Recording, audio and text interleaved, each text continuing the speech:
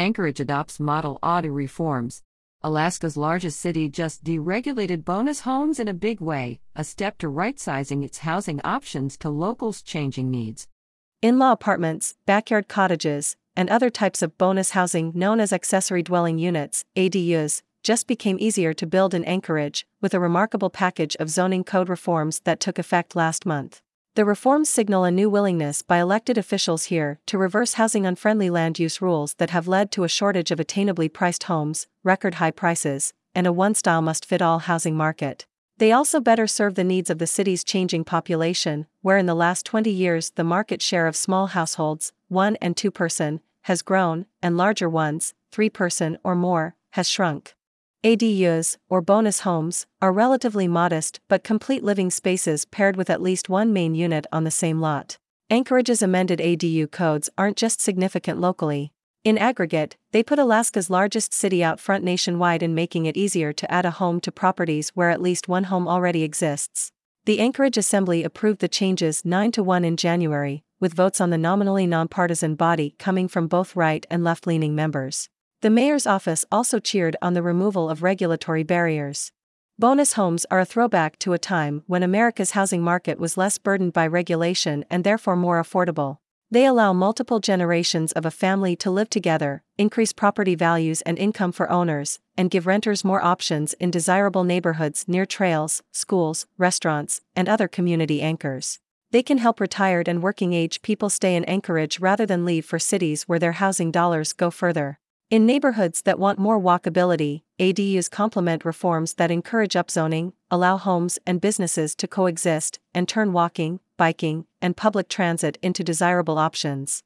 Bonus homes were trending even before the COVID-19 pandemic drove up demand for more space at home. First-time listings of ADUs across the United States increased an average of 8.6% between 2009 and 2019, according to a report from nationwide mortgage finance company Freddie Mac.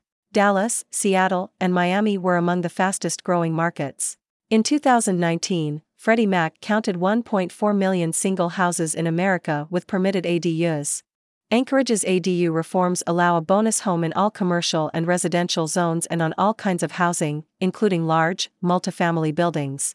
Owners can build a bonus home or buy a home that comes with one, but no longer have to live on the property.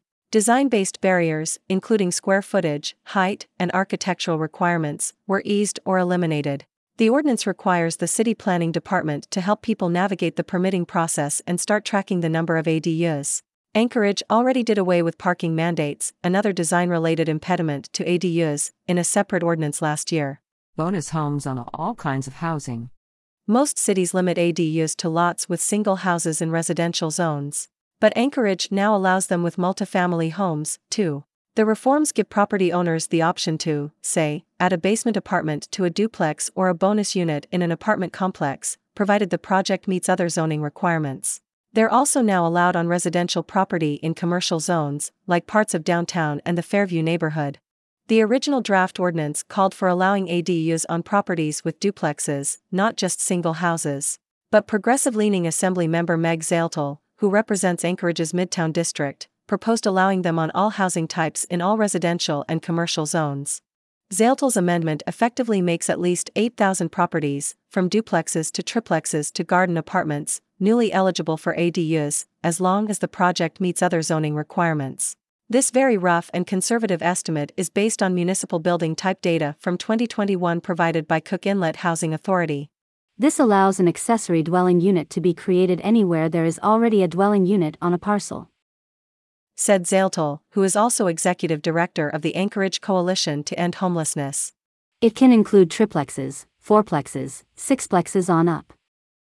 Anchorage isn't the first jurisdiction to allow the pairing of ADUs with multifamily homes. California also allows ADUs, sometimes more than one, on multifamily properties. The mortgage industry is taking notice. Previously, Freddie Mac would only buy mortgages on properties with ADUs if the main dwelling was a single house. In June 2022, the lender revised its policies to buy mortgages to properties with either a duplex or triplex and one ADU, but no more. Assembly Member Kevin Cross called Zaletel's amendment an excellent idea. A commercial real estate and loan broker representing conservative-leaning Eagle River, Cross has seen potential bonus home conversions, from old garages to storage areas, go unbuilt because of zoning restrictions. There are actually a lot of multifamily buildings out there that have areas for an additional unit. Cross said. I wish I'd thought of this. I love it.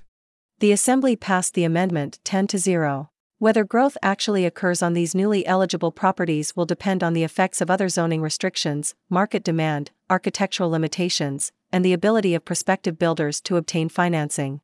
Owners don't have to live on the same property as their accessory dwelling units. Before the reforms, owners planning to build a bonus home or buy property with an ADU had to sign a sworn statement promising to live on the land for more than 6 months of each year. No other housing type in Anchorage, aside from rooming houses, had an owner occupancy requirement. Owners of single houses, duplexes, and triplexes on up could already rent out units on their property without having to live there. The Assembly took the logical step of voting to eliminate owner occupancy requirements for properties with ADUs, opening up to 10,500 single-family rental homes in Anchorage to bonus home development.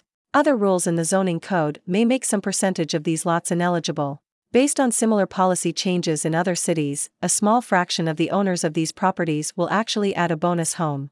Some of the new units will become short-term rentals. Some will never go on the rental market. And some will add to the housing stock as long-term rentals. Owner occupancy requirements assume that renters, specifically those living in an ADU, need special oversight and that the owners are uniquely qualified to provide it. But as appellate judges in a 2019 New Jersey owner occupancy dispute pointed out, the status of a house's occupant as a property owner rather than as a tenant is no guarantee that he or she will be a law-abiding and considerate neighbor. The judges also noted that deed restrictions, such as owner occupancy laws, cannot functionally delegate to a private landlord a portion of the municipality's police powers. On those and other grounds, courts in New Jersey, North Carolina, and other states have struck down owner occupancy requirements. Eradicating the owner occupancy requirement eliminates the risk of such litigation for Anchorage. Like Anchorage, other cities have repealed owner occupancy requirements as part of a package of ADU reforms.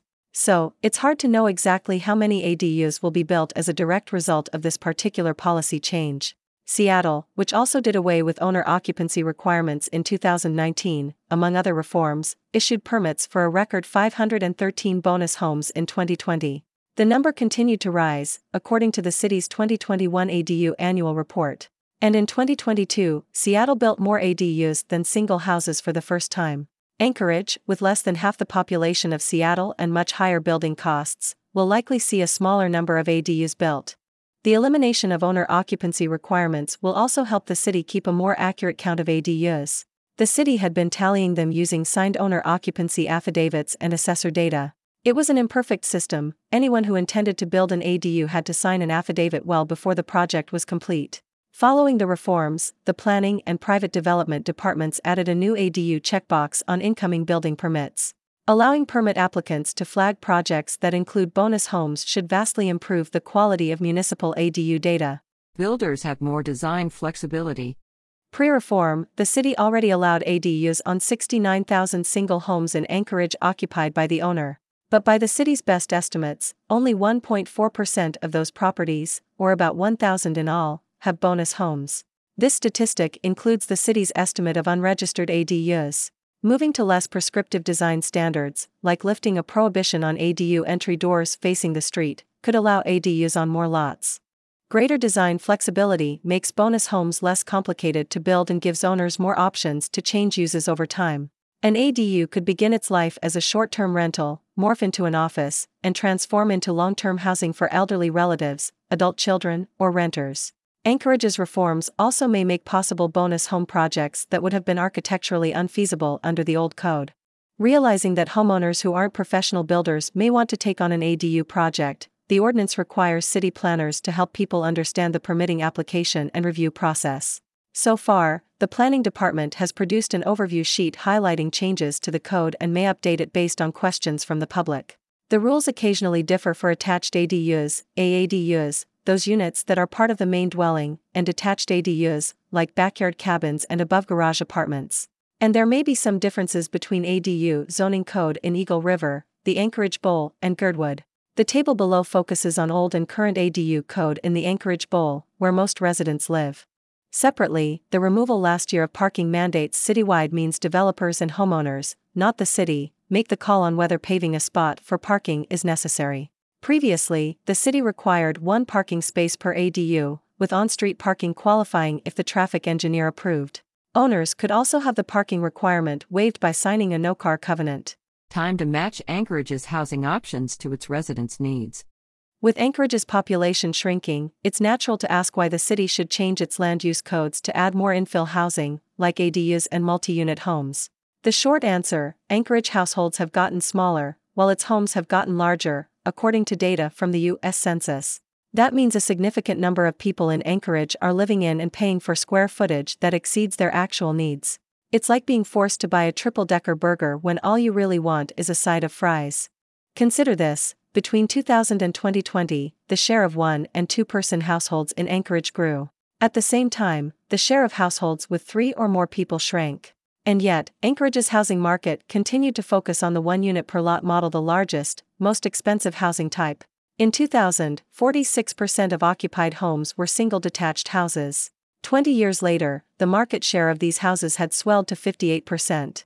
This is a problem because millions of people in different life stages across 4 generations are competing for smaller homes on smaller lots. Arthur C. Nelson, who holds urban planning professorships at both the University of Arizona and University of Utah, notes that boomers and Gen Zers are downsizing as they age, but millennials and Gen Z don't want large homes on large lots. They want to own or rent the same smaller homes on smaller lots or attached homes, especially those in walkable communities, Nelson said. The changing demands for the types and location of homes of 4 generations are going to overwhelm the current and projected supply of homes in those categories unless we change the ways we're planning and building for that future, Nelson said. Allowing more bonus homes is a small step toward right-sizing the square footage and the price of housing in Anchorage. So is getting rid of parking mandates. Let's hope the Assembly and the mayor keep the momentum going and enable homebuilders to give more Anchorage residents the housing they actually want.